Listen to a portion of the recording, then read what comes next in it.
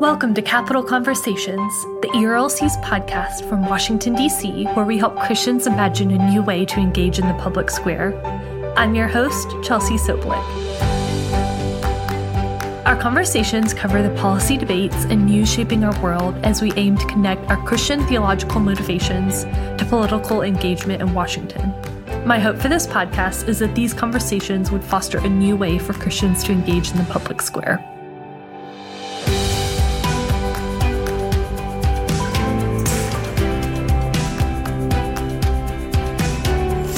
This week, my guest is Jeannie Mancini.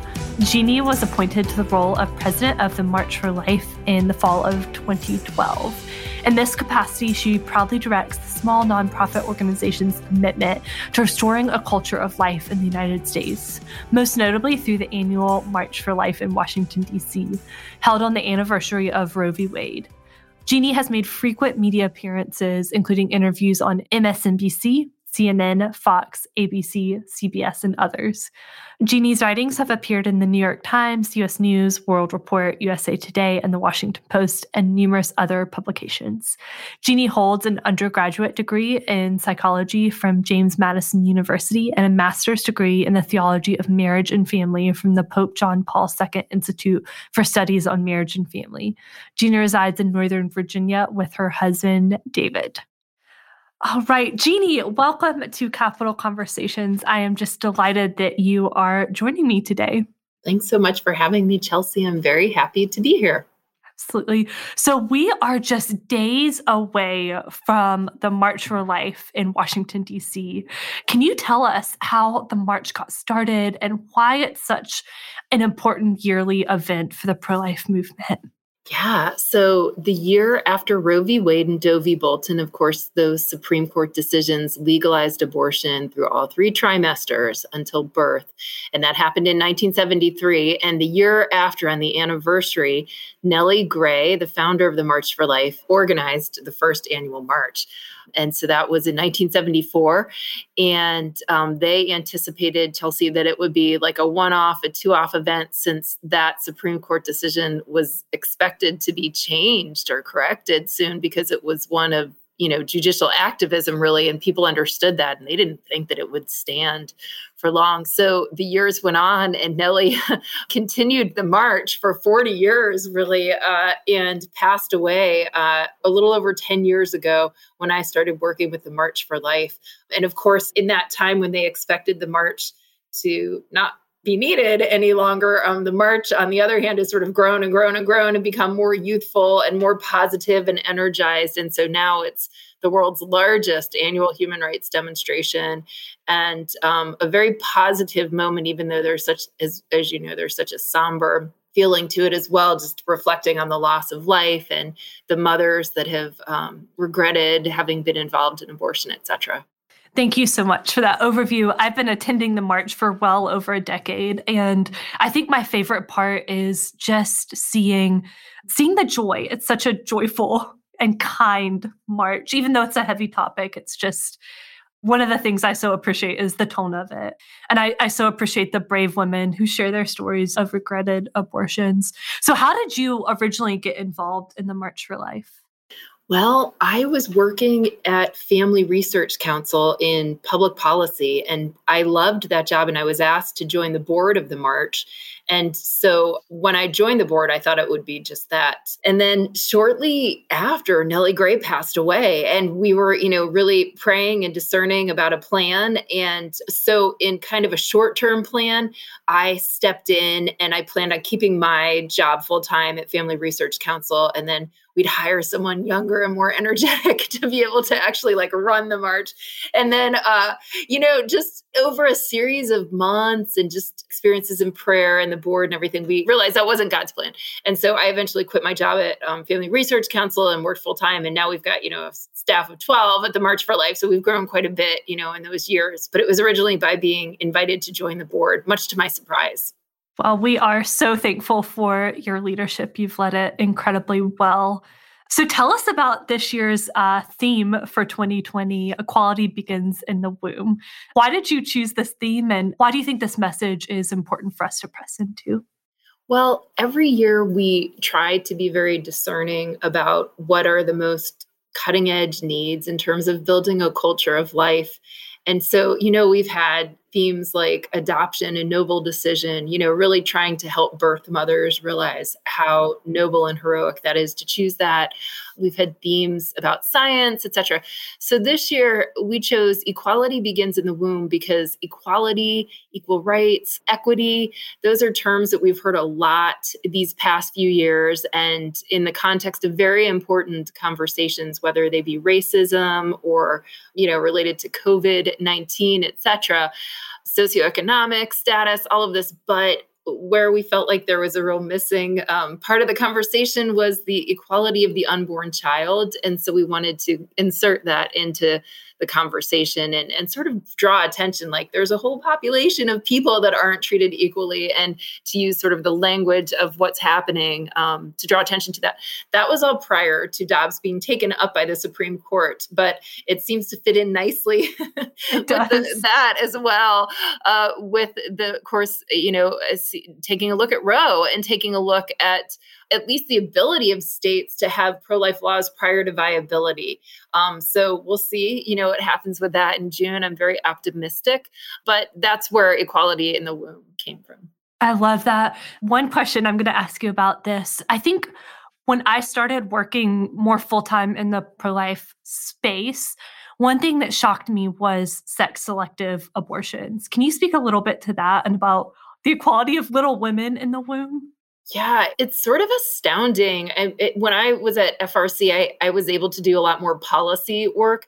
And I remember just reading, even in the United States, and this is like where almost the least amount is happening, but in certain ethnic populations, girls in particular there's like a gender side, like that boys are more prized. And when the sex selection, when you're able to tell the gender before birth, there is some sex selection even in our country. And you can look at CDC's abortion surveillance data to see that that's the case. I mean, but you go over to places like China and India, and I mean, we're missing millions and millions of little girls. It's just horrific. And in China, it's so bad that they're looking at laws that will allow husbands to have, like, basically that two men can have one wife because of the fact that they don't have enough women to even be wives at this stage in the game. So there really is sexual discrimination even when it comes to abortion on so many levels. This would just be one of them, but abortion also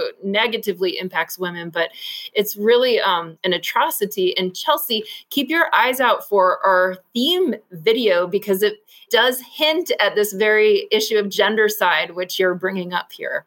Well, I will definitely look out for that, and we'll link that in the show notes as well. My husband and I are actually adopting from India right now, and so I've learned, India.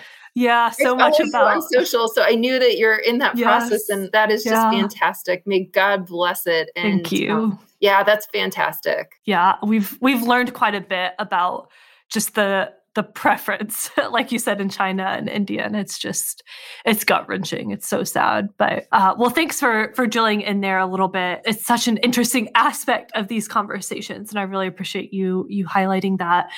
So you mentioned a few minutes ago, Dobbs versus Jackson Women's Health Organization, the huge Supreme Court case that the Supreme Court heard oral arguments in December. So as we prepare, we expect a decision likely in June.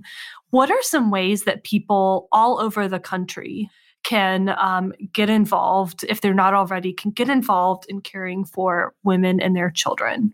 Well, one of the ways that I think is most critical is to pray and fast. It's so simple, but sometimes we don't do it, right? I mean, even us Christians who know the power of prayer, but we know from Scripture that there is tremendous power in prayer and fasting. And right before I went on this podcast, I found this note from the Sisters of Life, Mother Agnes. She's the founder of them. That's a Catholic order, but they're completely an order of nuns. They're completely focused on building a culture of life. And she'd written me this note back in 2017. It's the only note she ever wrote me. And she just reminded me of the power of praying and fasting for this, that it's a spiritual battle. And so that's sort of on my heart right now, especially this year with Dobbs. I think that can't be underestimated because we know that the Supreme Court justices have already voted that the decision's been made, but they can change that up at any point. We don't know what the decision is, but they could, whatever it is, they could change that up until any time that it's decided. It certainly sounded very positive back in December, so that gives us a lot of hope. But there are so many things that each of us can be doing, and we're each called uniquely, whether it's to go pray in front of an abortion clinic or to work at a pregnancy care center, to give to good pro-life groups like the March for Life or like ERLC. I mean, there are so many different things that you can do. So you could write an op-ed, you can run for school board. There are just so many different things. Consider adoption out of foster care. I mean, just so many things. And we're not all called to all of that. It is a discernment process. But I would say to know that every one of us is called and to really pray and ask the Lord, what should I be doing every day right now? What is my mission to build a culture of life, particularly in this time? Because it's really, I believe, when we all come together and surrender to that and then fulfill it to our best, possible ability, that we will build a culture of life by God's grace. I don't know about you, but I don't know how we could do this work if it weren't just, it's the work is the fruit of the contemplation, the prayer, the relationship with Christ. But I just I can't even imagine having the right words or strength or anything without that kind of being the pillar, that we're building it all on. That is so, so good. And I love that you kicked that off with prayer instead of all these ways that we can do. Both are important, but I really appreciate that. I think a common misconception that I've heard a little bit is if Dobbs is decided favorably, that's the end of abortion. Can you speak to that a little bit? I'm so glad you brought this up because whatever happens, well, let me say this, it's a historic year. It is a historic year, but it's like the first of many historic years ahead. So this is not the end. And I get nervous sometimes. So even if Dobbs overturns Roe, that means that abortion legislation goes back to the states so that essentially the legislative branches in the states, for the most part, will be making decisions. But also immediately what will happen at the federal level is that there will be battles fought at the legislative branch. And I would think soon in the judicial branch too, in other words, that other Supreme Court cases will come forward fighting this, But if Roe is overturned, it would still be such a tremendous move in the right direction. At least states could then enact laws that protect life prior to viability. We could have laws like the Texas Heartbeat Bill and the Mississippi Protecting Life Law. And whereas now states aren't even able to do that. And that puts us up there with countries like North Korea and China. I mean, it's crazy. Any abortion is one too many, but the fact that we still allow late-term abortion in the United States is kind of crazy. Yeah, their human rights track records are not something we should be. Should be in the same group. Imitating them. Yeah, exactly. Right. No, that's so helpful. So even if the best case scenario happens, there's still so much work to do. And I think it was Ryan Anderson actually that said that will be almost the start of a new pro-life movement, which I really like that framing. So as we are wrapping up, the vision of the March for Life is a future where the beauty and dignity of every human life is valued and protected. How do we expand this movement for life to welcome and persuade those who might not yet see the dignity of the unborn? What a great question. So we don't have it now, but something we're updating on our website is how to dialogue with people who disagree with you. And so much of it is just hearing them and loving them, knowing that they're a human person with human dignity too. And I don't think I have like the perfect little answer there, but I do think that just living that human dignity, that in other words, that respect for human dignity and everyone that we encounter is a key of it. And then I think I'm just going to come back to really simply remembering this is a spiritual battle, and that when the Lord does put someone who disagrees with you in your path, to embrace that surrender and love that person. Abby Johnson's story was one of being won over by love. I mean, people brought her flowers. They were very kind to her, etc. And so that's it's like, that's the heart of what we're about. So just live that with people who disagree with us, which I don't always do very well. I mean, so I don't want to sound hypocritical either. I try to, and that's the approach we try to at the March for Life. But I think that's the bar as Christians. That should be the bar. But I don't know. Do you have any other advice for that, Chelsea? It's a tough one. Oh my goodness. No, I love what you said. We should be known by our love. I think the only thing I would say is people aren't changed quickly on those really big questions. And so sometimes it does take many conversations to change a heart or a mind on those issues. Yeah, I wish people changed quicker, but along obedience in the same direction there for sure. Well, thank you so much for your time, and know that we are praying for you as you lead, I guess, the 48th March for Life. 49th. 49th. Okay. 49th March. Yeah. Well, that's great. Well, thank you so much for your work. And we will drop links to March for Life in our show notes so people can follow along. And will there be a live stream on Friday? Yes. Okay, live stream on Friday, also for our Capitol Hill 101 event on Thursday, and also for the Rose Dinner. But the Rose Dinner one you have to pay for. It's $25. But yeah, live stream to everything. Well, people can tune in if they're not able to make it to Washington. But thank you so much for your friendship, your partnership, and your commitment to life. Well, thanks for having me. It's great to see you. This is Capitol Conversations, an ERLC podcast from Washington, D.C. If you enjoyed today's show, send a link to this podcast to a friend or family member in your community. Be sure to subscribe to Capitol Conversations so you never miss an episode. And while you're there, leave us a rating and review to help others find the show. Resources from today's episode are available in the show notes and at erlc.com. And in addition to listening to Capitol Conversations, be sure to check out our other ERLC podcasts. The Digital Public Square airs every Monday, and its host is Jason Thacker, who is one of the leading voices on technology and culture. The ERLC podcast is our flagship show and airs every Friday.